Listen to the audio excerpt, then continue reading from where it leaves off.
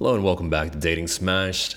Today, we are continuing on the Freud train with Anna Freud, the youngest daughter of Sigmund Freud.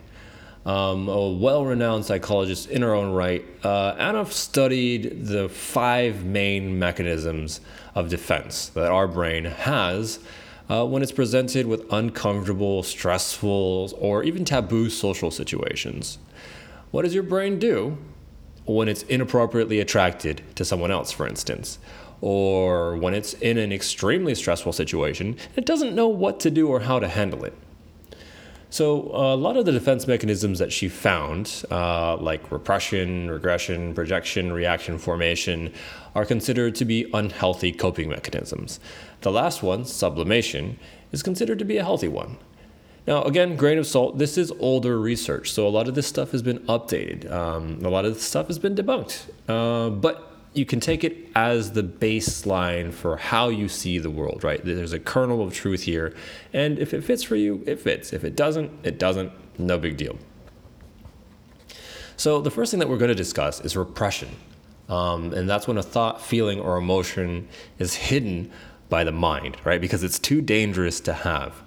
And for a lot of this type of stuff, you'll see it associated with like biracial marriage or being gay or lesbian, because it's dangerous, it's not beneficial, it's too painful in a lot of situations to have those thoughts within a particular set of societies, civilizations, cultural rules, right? It's punishing. So when the thoughts or the emotions come up, they're pushed down, they're shoved deep, deep, deep into the mind, and the person tries to ignore them. A lot of times the end results of this is depression, suicide, anxiety, overeating. You get a lot of different coping mechanisms because the emotions are never resolved, right? They're just kind of rattling around in people's heads and they don't ever get a chance to disperse. Ultimately, the goal that Anna stresses for people is to sublimate their emotions. That is, you need to express what's happening in a socially acceptable way. It's like kind of like having a vent on, I was going to say a powder keg, but that doesn't make any sense. It's like having a vent on a bottle that's slowly building up steam, right? At a certain point, it's going to need a release or it'll explode. It's not healthy to hold on to emotions without finding a way to express them to the outside world in a non-destructive way. And by non-destructive, I mean in a way that doesn't harm yourself or harm others. It's got to be responsible. Next up on the list is regression. So you might notice this in yourself sometimes when it comes to stressful situations, fights, overwhelming, the feeling of being overwhelmed at work. Some of us have the sensation of our brains just kind of losing IQ points, right? We go back, it's almost like we're back in an infantile state. Where there's a level of helplessness, there's a level of being unable to think properly. That is known as regression. The reason for this happening, and this is my assumption, is that when we're really stressed out, our brains go into fight or flight. It shuts down the prefrontal part of our brain, the prefrontal cortex, which is responsible for like higher end thinking, right? It's responsible for logic. It does all of the stuff that smart people do. And then it redirects all of the resources and energy towards the part of the brain that's responsible for snap decisions and survival. So what you're left with is a really less intelligent version of who you are when things get stressful.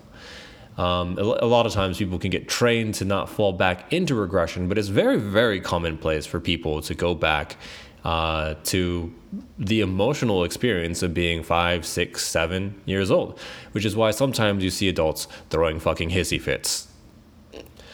So obviously not a healthy way to go about it. It's nothing wrong or bad if you do experience it. All of us do at some point. We all have a snapping point. But in order to prevent this from happening, you gotta sublimate, right? You gotta find a way to let other people know what those emotions are before we get to a place where we just are incapable of dealing with them altogether. The next thing that you've probably heard about by now is called projection. That is, what's the best way to think about this? If I have a desire to sabotage my relationship, if I have a desire to break up, then I might also be constantly looking for the signs in my partner, right?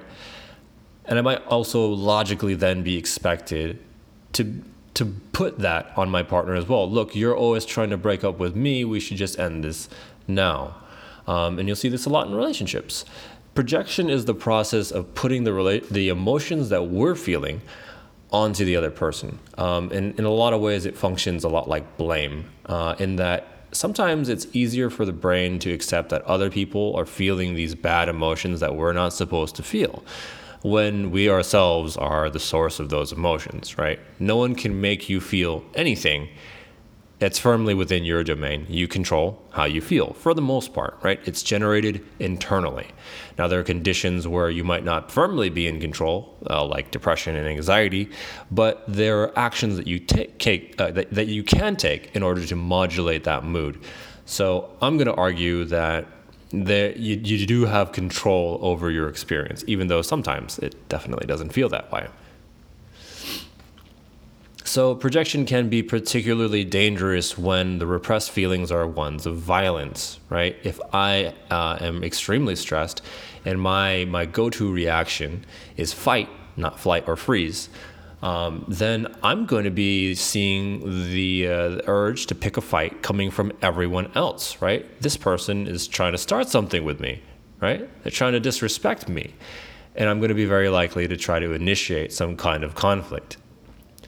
Because I see that all these people are coming at me and I got to defend myself, right? So projection can be one of the more dangerous coping or defense mechanisms. And you want to be on the lookout for that. Anytime that you make an assumption about how another person thinks, how another person is feeling, you're probably projecting. Like 9 times out of 10, you're projecting. And on the 10th time, you're still projecting, but you're correct. They're probably feeling that thing. All right, so moving forward, reaction formation. I'm going to admit that this one was new to me. I've never heard of this before, but I think it makes a lot of sense. So let's say that you feel a desire to cheat in your relationship.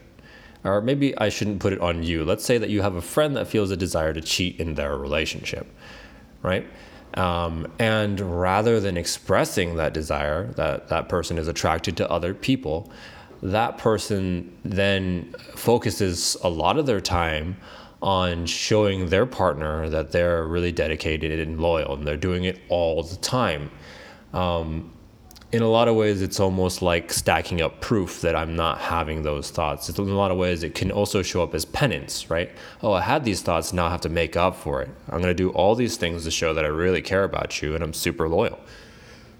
And much of this stuff happens unconsciously, right? We're not aware of it until we begin diving in and seeing what the cause of it is, because it's not necessarily like a logical behavior. It might make sense, but it makes less sense than simply communicating with our partners and letting them know in a responsible way that, hey, sometimes I'm attracted to other people. I'm not going to sleep with them, but, sometimes that happens and you should be aware of it. Now, the final bit that we talked about, the final piece for defense mechanisms is sublimation. And Anna viewed that as the most acceptable defense mechanism, and that is expressing your emotions in a way that society is okay with. And a lot of coaching falls within that domain, right? How do I express my sadness at my partner without making them wrong, without blaming them? How do I express my anger, my frustration, without starting a fight? How do I express my jealousy, my guilt, my happiness even, in a way that actually works? And I bring up happiness because a lot of times, especially in men, there's this reluctance to show that they're enjoying the moment, right? A lot of men are super stoic. Guys, we hold back, right? Because we don't want to be too excited because it's a sign of weakness. But secretly, right, there's that level of if I'm too happy, at least for me, right? If I'm too happy and I get disappointed, then I have that much more egg on my face. I have that much further to fall. If I'm at a 10 on the happiness scale and I drop to a 1, that's a 9-point fall. But if I keep myself at a 5 and I'm pretty neutral, that's only 4 points down, right? Doesn't hurt as much. So ultimately, the goal here is going to be self-expression. And I don't care what kind of relationship you're in, being self-expressed in your relationship is one of the cornerstone pieces to a healthy, loving, amazing connection with another human being, right? And don't get me wrong, right? Self-expression will land you in conflict sometimes. There are going to be times when you are not practiced in expressing what's going on in your head, and your partner takes that as an attack. Right? Your partner takes that as you just not wanting to be in the relationship. And that's what coaching is for. But for the most part, people are more durable than our brains lead us to believe. People are more capable of taking on information and being okay with emotions than most of us believe. So, my challenge for you today is to express some thought to your partner that you've kept hidden away. Doesn't have to be your deepest, darkest secret, but try it out and see how it feels. Tell them about something that you've never told them before because you were ashamed about it, and let them know.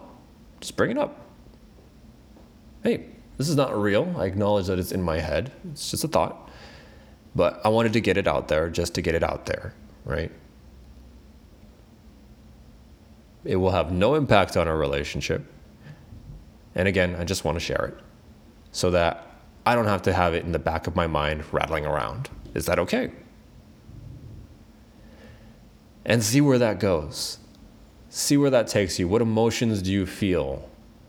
For the most part, in taking on that exercise, I've noticed that those emotions, the unexpressed emotions, are the things that got in the way of deeper connection, like juicy, sexy connection with my partner. And the more of those I pull out and get into the open, the closer I can feel with that person, because I'm using them as a barrier. If I say this thing, this person will never accept me, right? So it's a limiter. It stops your relationship from blooming, blossoming, growing.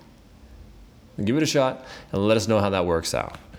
Once again, my name is Rob Wong, and this has been another episode of Dating Smash. We'll catch you in the next one.